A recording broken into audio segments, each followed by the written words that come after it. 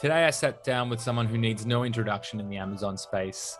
Kevin King is his name, and he is truly the serial born into entrepreneur, having started businesses from the age of as young as 2 or 3, as he defines it, which he talks about in the episode. But just incredible to learn as to how he builds his flywheel, as I sort of allude to plenty of times in the episode. And, from $1 billion seller summit all the way through to product savants and the number of Amazon 8, 7, 9, however many figures you want, he's got him. And just truly a guy that believes in abundance from a mindset perspective. He's willing to share and understands the value of time investment. So had a great chat with him. I hope you guys get as much out of it as I tend to in this episode, and virtually every person that I'm so fortunate to sit down with. Hi, and welcome to Successful Scales, the show where I interview now successful professionals about their journey and try and garner insights onto any tips that can be applied to your business at home. Whether it's financial freedom or the exit of your company, wherever your journey may take you, the idea here is to simply learn from those who have done it before. I hope you enjoy and you get some value out of this. Buckle up and enjoy the episode.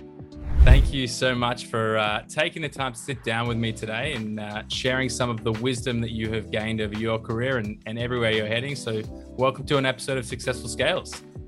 Hey, I'm glad to be here, man. Awesome to be here with you, Jon. Yeah, no, we've spoken a little bit, and I am very familiar with you and all of the value that you give to the entire e-commerce and Amazon community at large. Before I dive into giving you all the praises, I'd love it for anyone who might not know who you are, just to talk to me a little bit about who you are and what you've been up to, and then we can really dive into the meat of it all. Sure, yeah. I've been an entrepreneur pretty much my entire life since I was 2 years old. I've never worked in a corporate environment, never worked for anybody, really.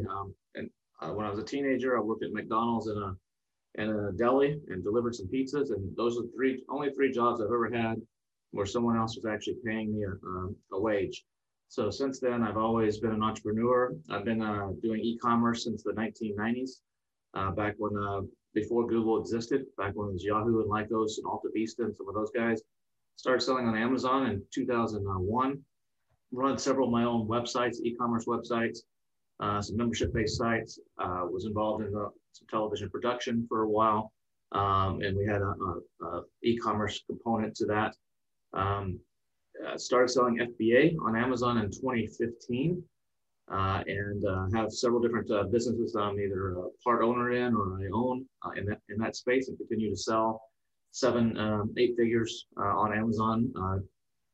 Through those businesses. Also have a business been doing 20 something years in the calendar space where we sell on Amazon, and also we have our own website. I do the spoken at probably about 60 events all over the world for e-commerce, primarily Amazon sellers. I host the Freedom Ticket. I created the Freedom Ticket course, which is a course for new sellers. It's part of Helium 10, and I have a partnership. Helium 10 is a big software company in the Amazon space, and they and I made a partnership to where I offer that course for free to anybody who has their software tool. I also do their advanced training called Helium 10 Elite. I run an event twice annually called the $1 Billion Seller Summit, which is once in person and once virtual, which is 7, 8, and 9 figure sellers. It's a very small, exclusive, high ticket event for really advanced Amazon sellers. And also have a company called partners in a company called Product Savants, where we help experienced sellers discover new product opportunities. So we will find something that's got a great opportunity, we'll source it, and then we basically turn it over to them to brand it and run with it. Wow, my hand is sore. I've just been writing down all of the things here, mate. Just can I say what an incredible experience to start your career. I mean, 2 years old, what were you selling, or what were you doing at 2 years old as an entrepreneur? Buying bubble gum. I think I might have been 2 or 3. I go to the grocery store and buy a little 1 cent bubble gum, and I come back and I'd sell it to the neighborhood kids for 2 cents or 3 cents or whatever. Or I would take in I think old oatmeal like Quaker Oats oatmeal containers. They're like cardboard. and the top of them was kind of like a soft little cardboard, and you could actually make it into a little drum. So I would make those and sell those as little drums to the neighborhood kids. So yeah, I've been my father used to say that if there was a nickel around, I would smell it. That's brilliant. So, I mean, I can't even ask you the questions about the decisions that you made to head down that entrepreneurial direction and choosing that life. It's like that life chose you from, from before you even realized what was going on in life, which is pretty unique in and of itself. Yeah, yeah. I've always kind of marched to my own drummer. I don't like to conform to what society says. I've always been a little bit of a rebel, I guess. I don't like to conform to what society says. Like, okay, you got it. I mean, I went to college. I have a degree in marketing from Texas A&M University.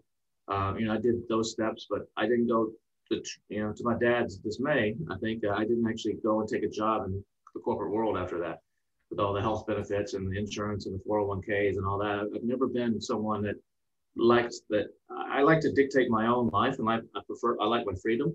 And that's what this lifestyle gives me. Yeah, it's a lot of hard work sometimes, and it's not really freedom. You're having to bust your butt, but the rewards are there. You can bust your butt for a year or two, and then take.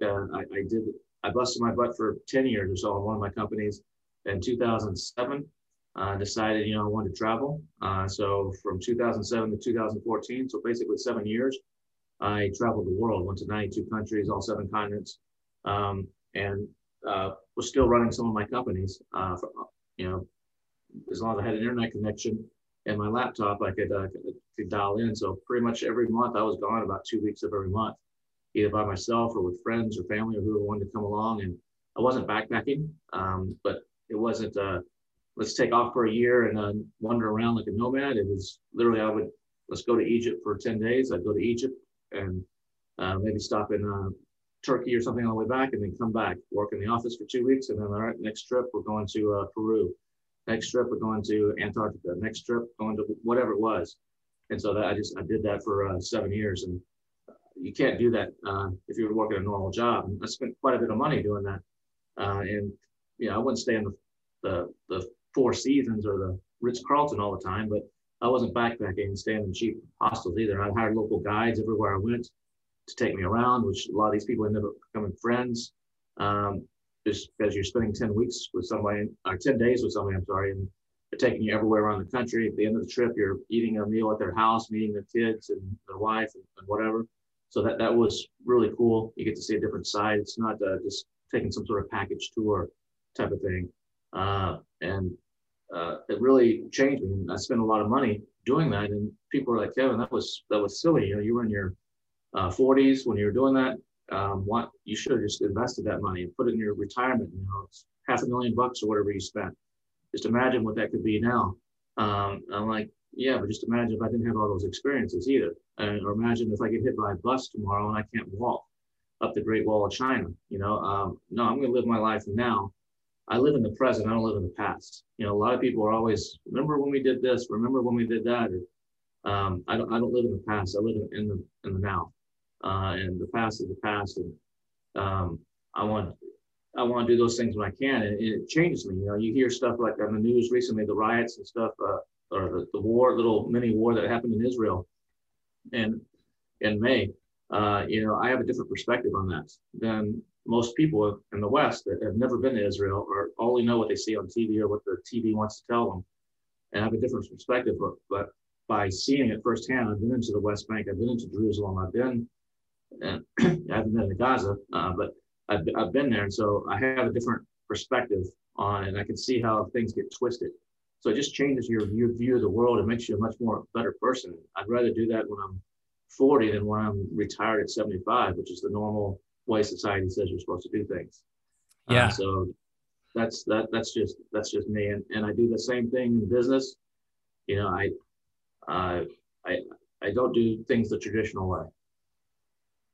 I mean, well, firstly, living through that war that just was here in Tel Aviv and experiencing it firsthand for sure. I mean, we're not going to have a whole episode about geopolitical situations, that's for sure. But definitely, I can deeply appreciate that, things are definitely not as they seem and how the media spins aspects of it. But I think that that's also one of the decision you made to spend 7 years traveling. The reality is that as someone who has spent the last 7 or 8 years living outside of Australia and, immersing myself in US culture and now in Israeli culture, through the Middle East, the best decisions I ever made in my life, because the perspective that you have on culture, on the bubble that you grew up in, on those sort of very insular experiences, you're forever changed. And so I would even argue that you wouldn't be as successful as you are today without having that level of perspective and understanding different cultures and having those experiences, I'm sure, without even getting into it just yet. But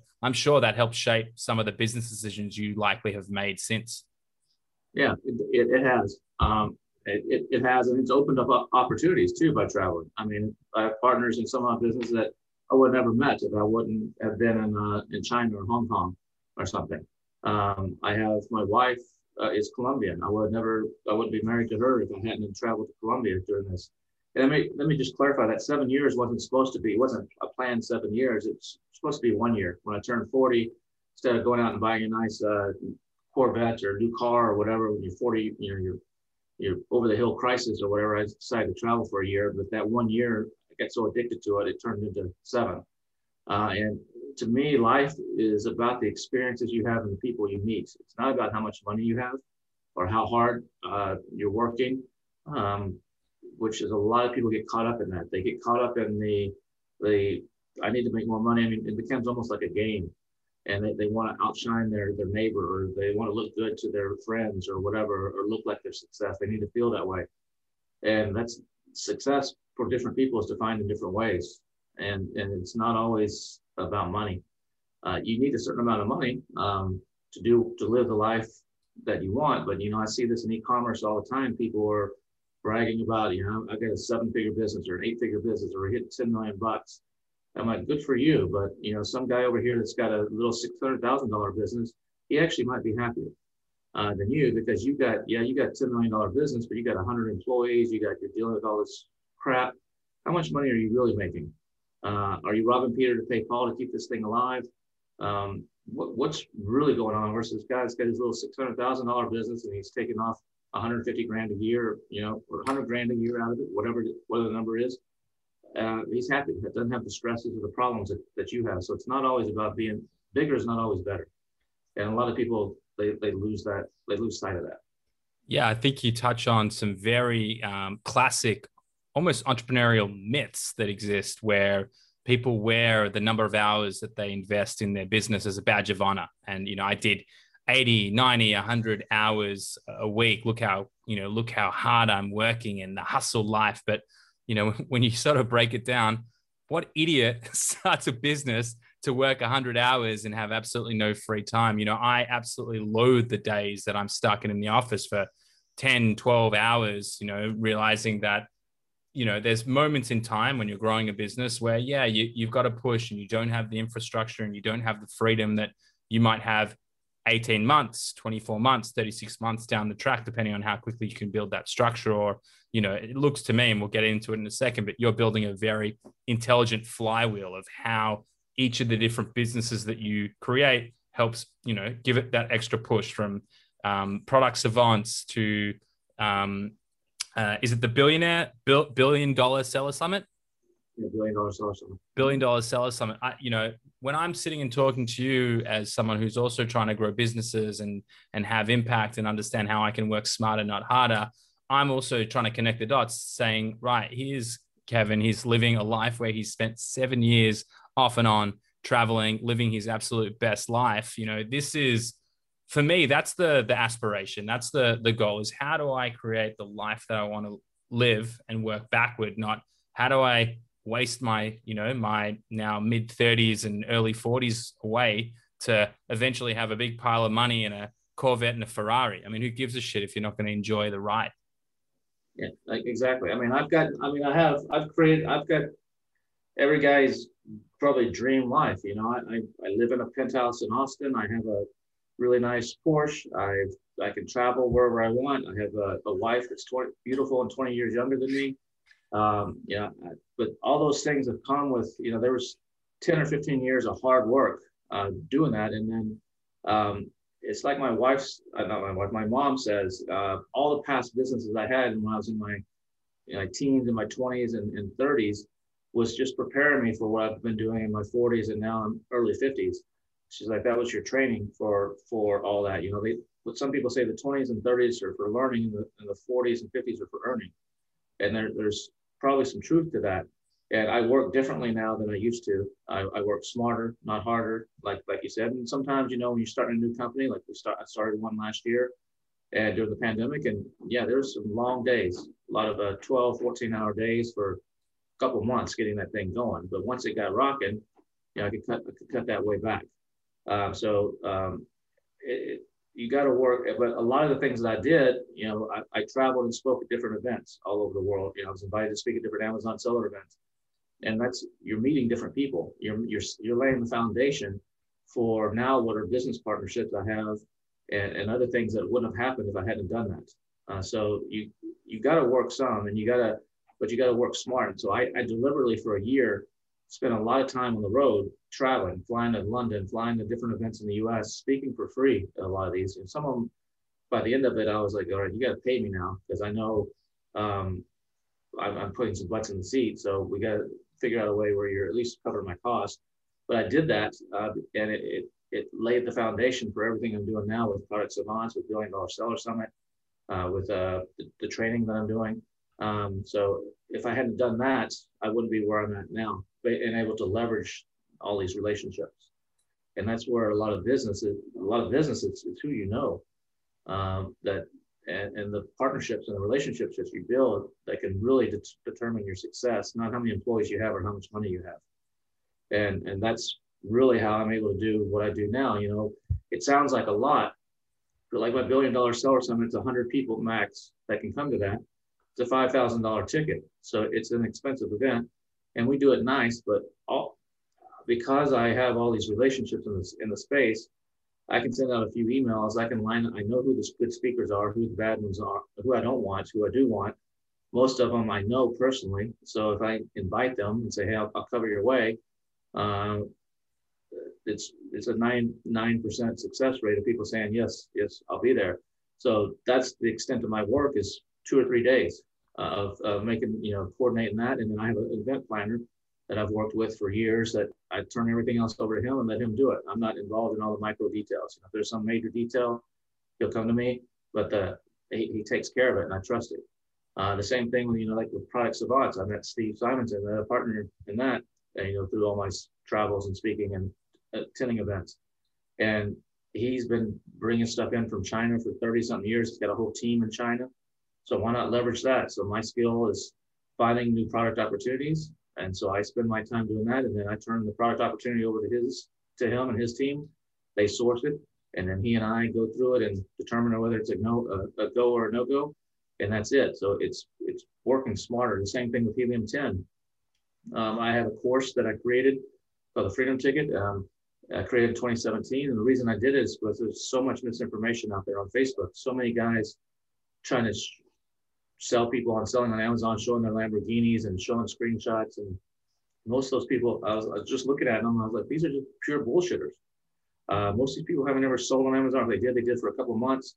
There's a couple good people out there that are legit, but the vast majority are not.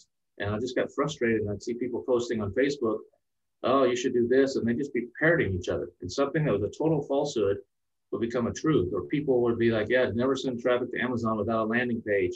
I'm like, you're an idiot for doing that. Yeah. And it just became, and I got frustrated with that. So I was like, I'm going to create a course. And when I was creating, I was like, creating a course is a lot of work, but it's a one-time thing. And so I look for things where I can duplicate it, create it once and sell it many times. And that's what a course is if you do it right. And I create it, but then you got to market it. And you got to get affiliates and you got to do all this. So I was like, why am I, that's a lot of work. Helium 10, already the biggest, well, at that point, they're the second biggest, but now they're the biggest in the space, in the entire space. got 1 million people plus or whatever downloaded their Chrome extension. Why not just go partner with them? I knew the owners of the company, and said, hey, why don't we just do this? We'll work out a deal that makes sense for both of us. And they said, sure. So now all I got to do is create it. I don't have to deal with any of the traffic, any of the audience, any of the customer service, any of the setting up the GoToWebinar links or pages or anything. They take care of all that. And it was a 50-50 deal back in 2017. So that I would have to give 50% away to an affiliate anyway to drive traffic in. It was a win-win for both of us. So it works smart. And so that takes all that load off of me. I don't gotta have to go out and hire a bunch of people to do all this and set up an office and have people in the Philippines and whatever, and try to completely control it. Just partner with smart people and focus on what you do best, and maximize that rather than trying to own the whole shooting caboodle. And so and then that evolved from, we were charging $9.97 I think at the time, to now it's free if you have a Helium 10 membership. They pay me a fee for keeping it up to date and for shooting new versions every year or so. And it's a win-win deal. Could I make more money if I went out there and hustled it myself? Maybe, but it'd be a lot of hustle and a lot of work. Versus that time that I get paid enough for what I do from them for the partnership. Why not take that same time instead of trying to hustle that and make an extra $100,000 or $200,000 or whatever in my pocket? Put that same time and energy into a product savants or into something, or $1 billion seller summit, and make even more money. So that's people sometimes ask me, Kevin, why don't you can I pay you to consult? And it's like, no, I don't really have time. I got my own business that I'm running. I got my own stuff. Not really interested in consulting. And I got so many people asking me to do it. I said, okay, $1,000 an hour, and people are paying $1,000 an hour to get on the phone on a Zoom call like this and talk to me about whatever they had, what their questions were about Amazon. And I did that for a little while, and I was like, this is actually not the best use of my time. Yeah, $1,000 an hour is a lot of money. And for some people, that becomes their business, and that's what they do. But for me, if I had to look at it like, okay, if I take that same hour, which usually doesn't it's not an hour, it's an hour and a half because you're talking to them longer, and then they have some follow-up questions. So it usually involves a little bit more time than on the surface. But if I took that same hour or 2 hours and I would devote it to doing something that I can multiply, creating a course or put that in one of my businesses that I'm going to be able to sell, that same investment of time could multiply. So that same I'm giving up $1,000 an hour right now to do something for $0 an hour in one of my Amazon businesses, but that $0, that same hour is going to come back and pay me $5,000 or $10,000 2 years from now when we sell that company. So I have to look at things like that, and that's what a lot of people I think have trouble actually doing. It's looking at the big long-term picture. I think there's a lot to unpack from that for people who are sort of approaching it. So, to me, you're someone that has the mindset of abundance, right? If it's not about a situation where money in my pocket is better than money in your pocket, it's that I'm happy to concede that I'm not going to make all the money, but if I invest my time wisely and I find the right partners where it's in our mutual benefit, then as a result, I'm able to achieve a whole lot more. Like just sitting here and sort of unpacking that in and of itself, it's the great equalizer time. We've all got 160 odd hours in the week. I mean, yeah, okay, you want to work 250 hours a week. That's your decision, right? But the reality is there's only so much time. So it's how can you create that leverage? And, and I'm doing the math as well. I'm sitting here and I'm saying, right, well, Helium 10, I know you mentioned it, but just to reiterate, we're talking about over 1 million downloads as a Chrome extension. It's the most used tool in the space. So that, in terms of what that does for your credibility, working with the elite sellers, and then from there, parlaying that into the $1 billion seller summit, and then from that into the funnel around product savants, you start to build this incredible flywheel. And I feel like it's the word I use all the time right now, but I would say that for the smartest entrepreneurs, they're the ones who are really thinking laterally and saying, how can I, it's not about how can I make more money? It's how can I add more value to the existing relationships that I have, so that, if you want to talk e-commerce talk, how can I increase my cart size or my LTV of my existing audience, and how can I start to actually have bigger impact so that I'm not working harder or growing bigger teams. I'm simply getting more bang for my buck effectively. Yeah, exactly. And that's my approach is I want to enjoy life. You only have one life to live. And so I don't want to spend it all working all the time. I want to have some fun. Well, hopefully we'll have a bit of fun. I'm assuming you're going to be at Prosper in about a month. Yeah, I will be there. I will be there. So yeah, so we'll definitely have to have a few beers over there. But before we get there, I got to ask you the question because my business partner Lippy, who you haven't met yet, I managed to convince him after he spent he's a big boy. He made his decision, but he spent 5 years in the military here in Israel. He's Australian. And before he went to college over here, he was going to study entrepreneurship. I said, listen, I'm growing this Amazon business. I was doing 2 million at the time. We took it to 5 million, 12 months from when he joined. And, as a subsequent, output from that, I pitched him on the businesses that we've created today. Now, I took him away from education. What value did your formal education, because you said you did go and study in the end, how would you say that's had impact in your career as someone who is a serial entrepreneur from birth? Very little. And I had a couple classes. I had an entrepreneurship class and a class with a lawyer that taught a class. I got some value from those, but there's a lot of classes. Texas A&M is a good university. I'm a huge fan of the university. I'm a huge American football fan of them. But the actual value of going to college, probably, I did it because that's what you're supposed to do. And my father insisted that I do that. He had been saving as I was a child for, to pay for it and all that stuff. But I don't think it's necessary for most people, especially today. If you want to be a doctor or a lawyer or some very highly skilled, you're going to need some education. But for someone that really wants to run a business, there's nothing better than experience. There's nothing better than getting out there and just doing it, failing. I've had a bankruptcy. 1998, I declared bankruptcy. I've had the ups and the downs. It hasn't been a straight up curve.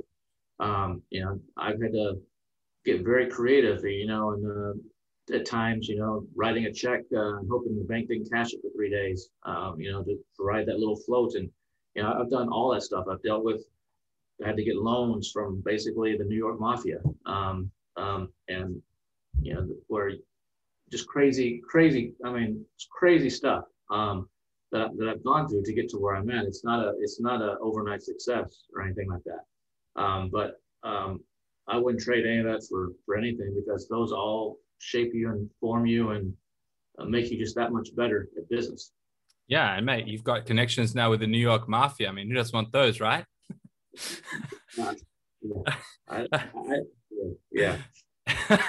Do you know what? We'll save that for those beers at Prosper. I'd love to hear that story. But yeah, I feel like a lot of entrepreneurs, when they're going through this journey, there is a lot of pressure that exists. And it's not just the self-imposed, like, I want to succeed, I have that hunger, I want to achieve. But, you mentioned as well, your father wanted you to go down that traditional route and, go to college, get a job, stock that 401k and have a nice pension and whatever that looks like. How did you sort of combat that, knowing that your family, and assuming, your family you're potentially close with? Yeah. The problem. My father and I did not speak for a while. I was rebelling against everything that's he thought his child should do. I was an A+ student in high school. I think my high school class was 800 and something people. It's a big high school. And I was like 8th or something in the class. Well, the last semester of my senior year, I got frustrated. I just got, burned out or rebellious. And so I just quit going to some classes. Or I would take the test, calculus test, and I didn't feel like studying for it. So I just choose B for every answer on the form or whatever. And, ended up almost failing something. It knocked me down from like 8th to 23rd and upset my dad so much. But I was just rebelling against him and against the norms. And it caused issues. And so I was out kind of like on my own for a while. And my dad wasn't real happy about some of the things that I was doing. And refused to support it, or he couldn't go brag at the around coffee with his friends. Oh, what's your kid doing? What's your kid doing? So it created some uncomfortable stuff for him. But I mean, now everything's fine. Yeah, he still has concerns, about. I don't think he's not entrepreneurial minded. He's very much, some people have that entrepreneurial mind. They're risk takers. They're willing to take the ups and the downs. Other people need that steady paycheck and that steady thing, and he's one of those. And that's, you need both of those kinds of people.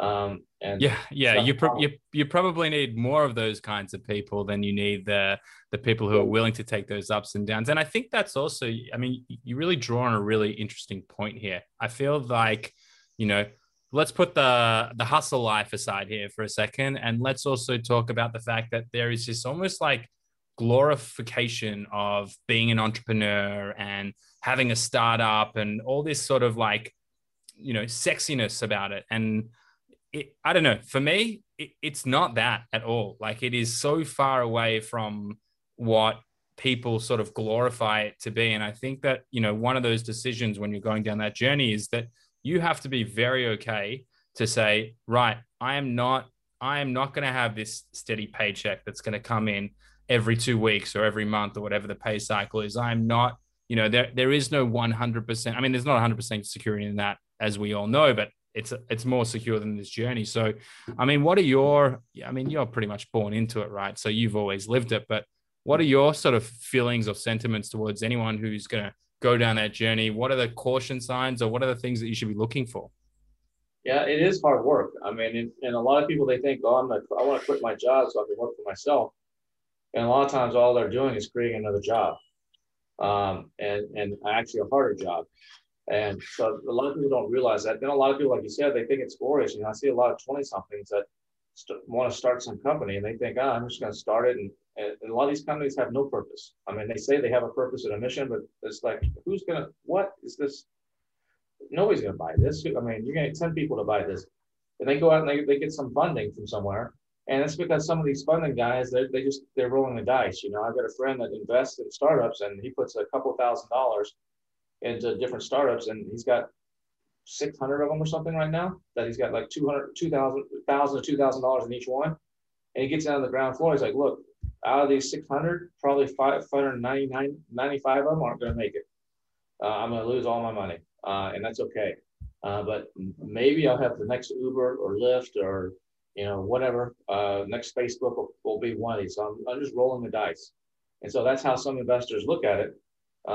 But the entrepreneurs who are starting this, they don't see it that way. They think they have some badge of honor, that it's some glorious thing. Yeah, I've created this cool new startup and this hottest new technology, and they don't realize what it really takes to make something work and to make it run. And so I think that's where a lot of people get caught up in the glory of it.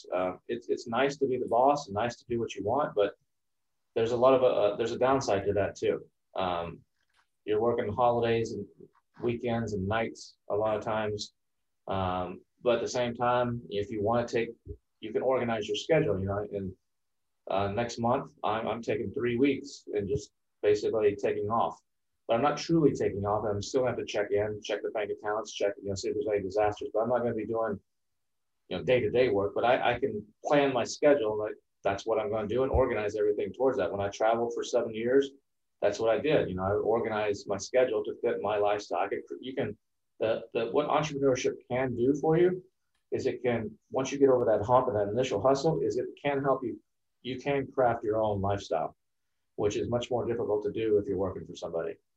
And whatever that lifestyle is, it makes it easier to do that once you get to a certain point. And the Amazon business is probably one of the best opportunities of that in the last 100 years, to where you can actually do that, because Amazon does a lot of heavy lifting for you.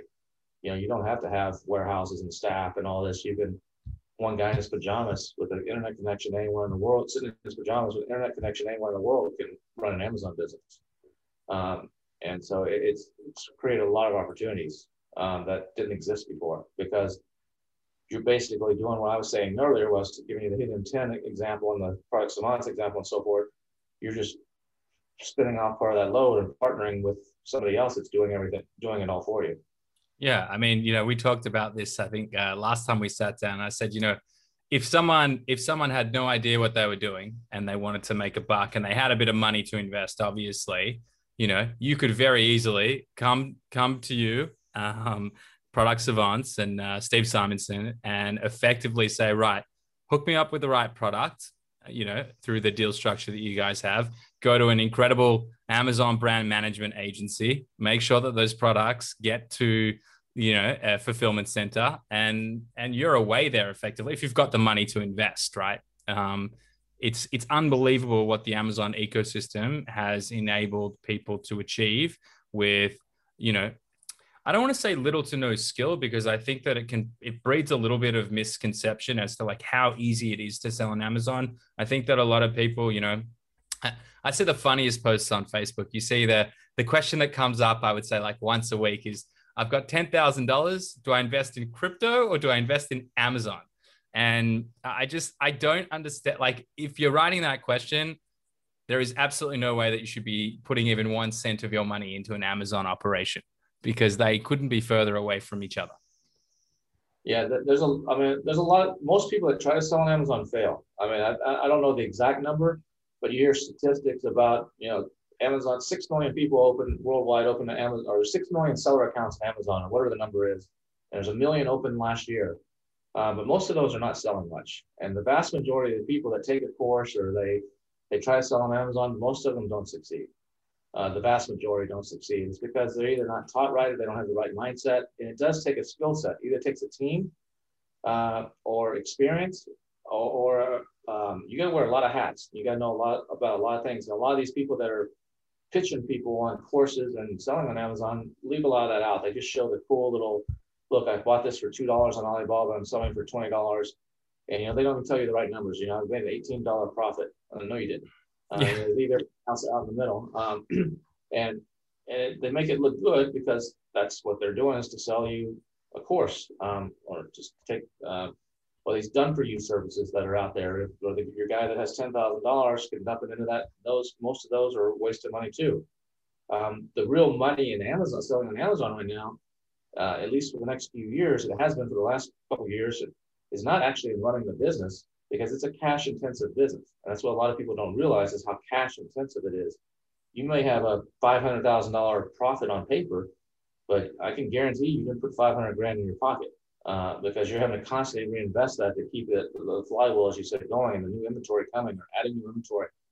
But where you can make money is this aggregator culture that's popped up around the whole Amazon business. Especially, it's been around for 5 years, but in the last year, it's really gotten a lot of press.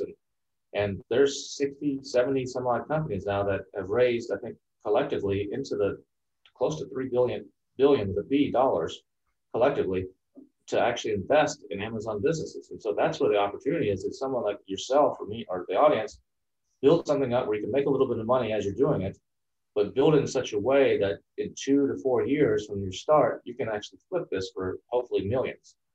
And that's where you can get the best leverage. And so if you come to it from that mindset versus, I need to quit my corporate job and replace my $100,000 a year income, and in the next 3 months, it's like, no, keep your corporate job if that's what's covering your bills. Do this on the side and at night until it reaches a point where you can actually pay your rent.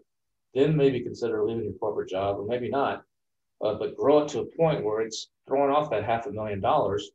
And in today's world, you could sell that for $1.5 million to $2 million, probably, with the competition that's out there in the aggregator space right now, to one of these aggregators that will take it over from you.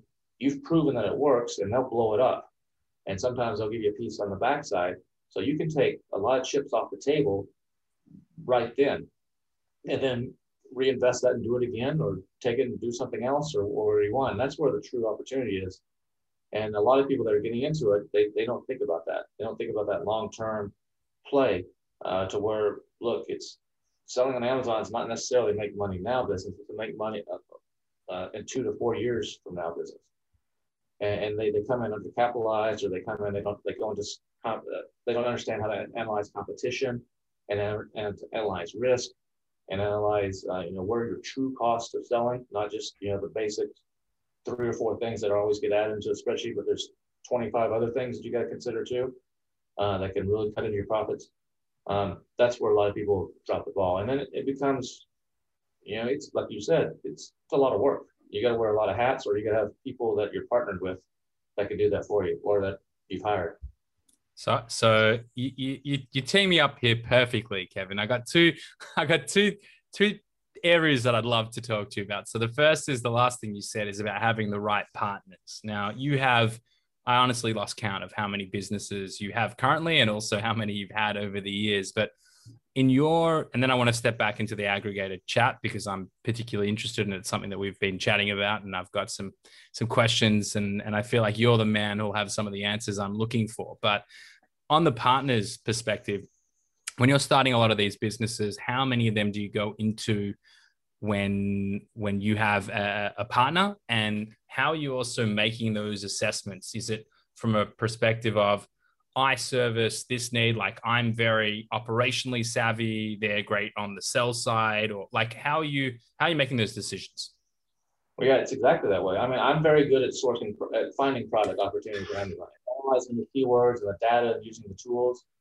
And just it's like a sixth sense, where I like, if you do this and this, I can see the big picture around something, or the creativity that might be needed to, like, oh, if we change this and change that, this will make it really good. But then on the sourcing side, contacting the factories and stuff, yeah, I can do that, but that's not my cup of tea. So on Product Savants, I partner with Steve, who has a whole team that does that. And then Steve has a lot of experience bringing stuff in. He knows a lot of the regulations and rules of different things. If it's got wood, we got to meet section 13.2, import code or whatever. He knows all that stuff. So that's a good partnership where I can focus on what I do best. It's like if you're on an American football team, you're the quarterback. It's not also the wide receiver. It's not also the running back. You got to focus on what you do best and then get a team around you. So sometimes that team you can hire that team. You can get VAs, or you can get other people and either train them up or hire people that already have those skills. But for me, that's the harder way. And yeah, you may have more control, I guess, to a degree, and maybe you have more percentage of the company or something like that. You have a hire, but to me, if I have 80% of the company and I have a bunch of VAs and employees doing it, am I better off having 80% of the company and letting them do something, or partnering with someone like Steve, where we're 50-50, and instead of having a $1 million business, we have a $5 million business. And so 50% of a $5 million business is a lot more than 80% of a $1 million business. So you see this on, I don't know if you ever watch Shark Tank or Lion's Den or anything. Yep. So guys come on there all the time. Hey, I'll give for 10%. I'll give looking for $500,000 for 10% of my company. And the Sharks like what they're doing, negotiate. Well, I'll do it for 35%. I'll give you $500,000 and they're like, no, we can't give up that much. It's good to negotiate, of course, but then they negotiate it back and forth, and it's at 30% at the end. And like, no, I just can't give up. This is my baby. I can't give up 30%. I'm like, you're a fool. You're a freaking fool. And a lot of people, they get too close to their business or their baby, or they don't quite understand where key relationships can make all the difference and be worth a lot more at the end of the day. And so that's the same thing. Like I gave the example of Helium 10 and others. That's how I look at it, and how it's critical. And a lot of people just don't get that. Yeah. And that makes a whole lot of sense to me. The sum greater than the parts, and looking at how you can strategically align with the right people who have the same mindset and complementary skill sets really enables you to achieve a whole lot more. Yeah. I want. Another example, that's one of my companies. Well, I have two. One of them's we started it last year and it got funded last year, but the pandemic, we decided to wait to launch the products until this year. So we're about to launch them here in the next month. But these are somebody that I met through my speakings. So the way the trail works is I was in Hong Kong speaking at an event. They saw me speak. They came up to me and said, "Hey, we would like to talk to you about maybe a partnership with something." I'm like, "Yeah, I don't know." A few days later, we're having lunch, and they're like, "Hey, this is what we do. We're experts at sourcing. We have this company, and we would like to help find products, and maybe we have some guys that have a little bit of money that might be able to put into it. we'd like to start an Amazon business. And I just wasn't totally comfortable at that point, going with these guys. But then, so we kept the relationship going. And about a year later, they said, hey, we have this opportunity for this products made out of recycled ocean waste. We have this exclusive factory. They do stuff for Adidas and Nike, and they do this and this. And like, okay, now we have something. Rather than just me going and finding something on Alibaba and putting our logo on it, and you get some guy that's got a little bit of money. Now we have a true moat and a true differentiator. Let's talk. So we started talking. Like, these guys know how to source it. They got the good connections. They also are ex-bank. They used to work for JP Morgan Chase, so they investment banking. So they know a lot of people that have money. It's like, well, if we're going to do this, we're going to need $1 million to launch this company, plus a line of credit. Like, oh, we got the guys. So they're coming to the table with the people that have the money. They have those relationships. Those money people trust them. Then we form a company together. I'm good at the marketing side, the Amazon side, the creating the brand side. They're good at the sourcing side and bringing the money. So it's a good synergy all the way around.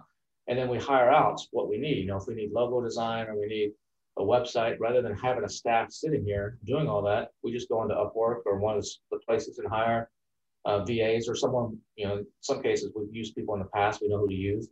And we just get those things done on a case-by-case basis rather than having full-time regular employees.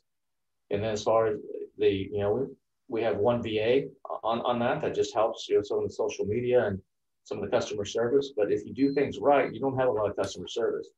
And I personally like to be involved in the customer service when I first launch, because I want to see firsthand what people are saying and to be able to fix it. And then I'll back off of that and pass that on. It's not the best use of my time, but in the beginning, it's a good use of my time. Yeah. Jeff would love that. So that's how we do it. And then this one company, when we came into it, we're like, it's a great opportunity, but let's build it to sell. So we contact like a group like Northbound Group, who helps a lot of Amazon sellers sell. They come in usually after the fact, after you've been selling for a few years, and take a look at your books and make some strategic plans and some forecasts and help you kind of get all your ducks in a row to actually sell to one of these aggregators or whoever. But we're like, why don't we start with them from the beginning? So we brought them in from the very beginning. They've got a small little piece, and they did a lot of work up front, forecasting and setting up the operating agreements and everything correctly, so that because our goal on this is not to build this company and manage it for the next 10 years, it's to build it for 2 to 4 years and sell it, and then go on to the next one. And so so we've done it from the ground up, organized it from the ground up, which is not necessarily what most people would do.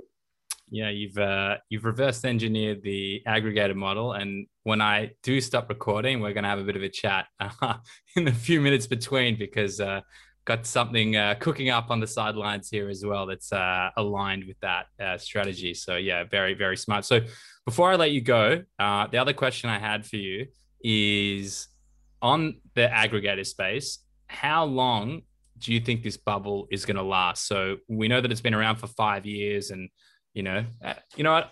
You tell me, how long? What's your prediction? Yeah, I mean, one of the first guys was that was doing this happened to be here in Austin, and he since it didn't work out, so they since gone under because they didn't realize how much they bit off a little bit more than they could chew, and they didn't realize how hard this actually is. So some of these guys, like your Thrasios, have it figured out. They got 600-800 people, whatever the number is, working for them. They've kind of got a well-oiled machine, and they'll probably survive. But a lot of these other smaller ones are not going to survive. I think you're going to see some consolidation. I think you see some of these just flat out go out of business. I always remember a story of a friend of mine. This was before the big aggregator rush, 4 years ago. He sold. He had a supplements business, and he sold it. It was doing like $30 million a year on Amazon, and he sold it for a lot of money. And after he sold it, 6 months later, the buyers were coming back to him saying, "Hey, can you help us out? Sales have tanked. We don't know what the hell we're doing." And they actually paid him to come back in and try to reverse it back up and to help him. And so a lot of these aggregators don't have experience. They're coming from a different world, corporate world. They got a lot of money, but they don't have experience. And they think, well, it's no big deal. We'll just hire it. We'll just hire the experience, and good luck.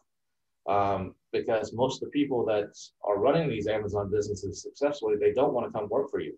I think Thrasio have been able to convince two people, I think they told me, of the companies that they bought. They make the offer to everybody, but only two of them have actually said, yeah, we'll come work for you, of the companies that they bought. Most of them, they don't want that. That's not why they're doing this. They're entrepreneurs. Like we talked about earlier, it's a different mindset. They don't want that corporate job. So finding good people that have experience in this is difficult. And so that's part of the challenge that I think a lot of these smaller ones are going to have. And then people that are selling to these aggregators, and if there's a big payout on the backside, if they're giving you, say, 60, 70% up front, and the rest of it's on earnouts, like, well, we're going to double your sales, and you're going to get X percentage of the profits for the next 3 years. I'd be careful on those. You need to if you do that kind of deal, that's great if it works out, but you need to make sure that whatever that money is you get up front, and that first payment when you close, you need to be happy with that. Yeah. And consider that's the only money you're ever going to see. And if you're satisfied with that, then okay, take the deal. If you're not satisfied with that, be very careful. And I think a lot of them are going to go under. So I think the market also for the companies that they can buy, I've asked the guys to Thrasio this, and they say, oh no, there's plenty of them. But I think it's actually more limited what most think. Or they're going to have to change their business model. Because if you look at Amazon statistics, I don't know what the ones were for 2020. I know for 2019, it was somewhere in the neighborhood of 20,000 businesses on Amazon worldwide are doing $1 million or more in sales. Now that's 20,000 worldwide. Some of those, probably half, I don't know exact number, but a third to half of those are big companies. That's Nike and Adidas and Procter & Gamble and whoever. Those people are the aggregators that are going to buy. So I think immediately you can cut that market, that in half. So there's 10,000 of these potential businesses. How many of those people are willing to sell, or how many of those people are actually profitable? A lot of them are they're generating cash flow, but they're not very profitable. They're not very well managed. So they may not be so attractive to buy, or they're in high risk categories, or they're constantly having to evolve new products. So I think you're going to reach a point in a few years where there's less and less of these qualified companies to buy. And you can see the aggregators like the Thrasios that have bought up enough of them, they're going to start owning some spaces, and it's going to be even harder. We all talk about now in this space, it's the Chinese sellers that have the advantage, and you come in and do black hat and whatever and crazy stuff. I think you're going to see in a couple of years, it's going to be the aggregators. They're not doing black hat, but the aggregators are the ones that are controlling aspects of this. And it's going to be harder for the individual seller. And so I think the time right now is probably about 2 years, 2 to 3 years of some pretty good times, unless something happens in the market, or there's a world war or some craziness, another pandemic or something. Yeah, you just don't know these days, right? Without any of those kind of world-shattering events, I think it's about a 2 to 3 year good run. It's always going to be here. There's always going to be 10 years from now, you're going to sell your Amazon business if you want to somebody. But the good run right now, where the values are inflated and there's a lot of dumb money that has to be deployed, is probably the next 2 to 3 years top. Yeah, that's sort of where my head's at too. So nice to hear that validation. Well, Kevin, I'll let you go. I know you got to run. Well, I mean, I at least definitely do as well. So I'm putting words in your mouth here, but I've got to say it's been such a pleasure. I know we hit record and I said, well, we'll try and get 30, 40 minutes out. And before I look up, we've got 2 minutes until the hour is up, and here we are. And I could go for another 10 hours. So, mate, thank you so much for taking the time. It's been a real pleasure. If anyone does want to, attend $1 Billion Seller Summit, if they're qualified, it's product savants, and anything in between, what's the best way for them to find out about all the many businesses and ways in which you might be able to support them? Yeah, probably the best way is just to follow me on Facebook. I'm not on LinkedIn or any of those, but if you just look up Kevin King on Facebook, I think it's, look at my ugly picture and you'll know who I am. That's probably the best way. Now he's lying to you if you're not watching on video. That's probably the best way to actually get a hold of him, or to see what the latest. I'll usually post it there. Awesome. Well, get him on Facebook, guys. Again, Kevin, thank you so much for sitting down. It's been an absolute pleasure and an honor having you. No problem. Glad to be here, man. Take care, everybody. Thanks.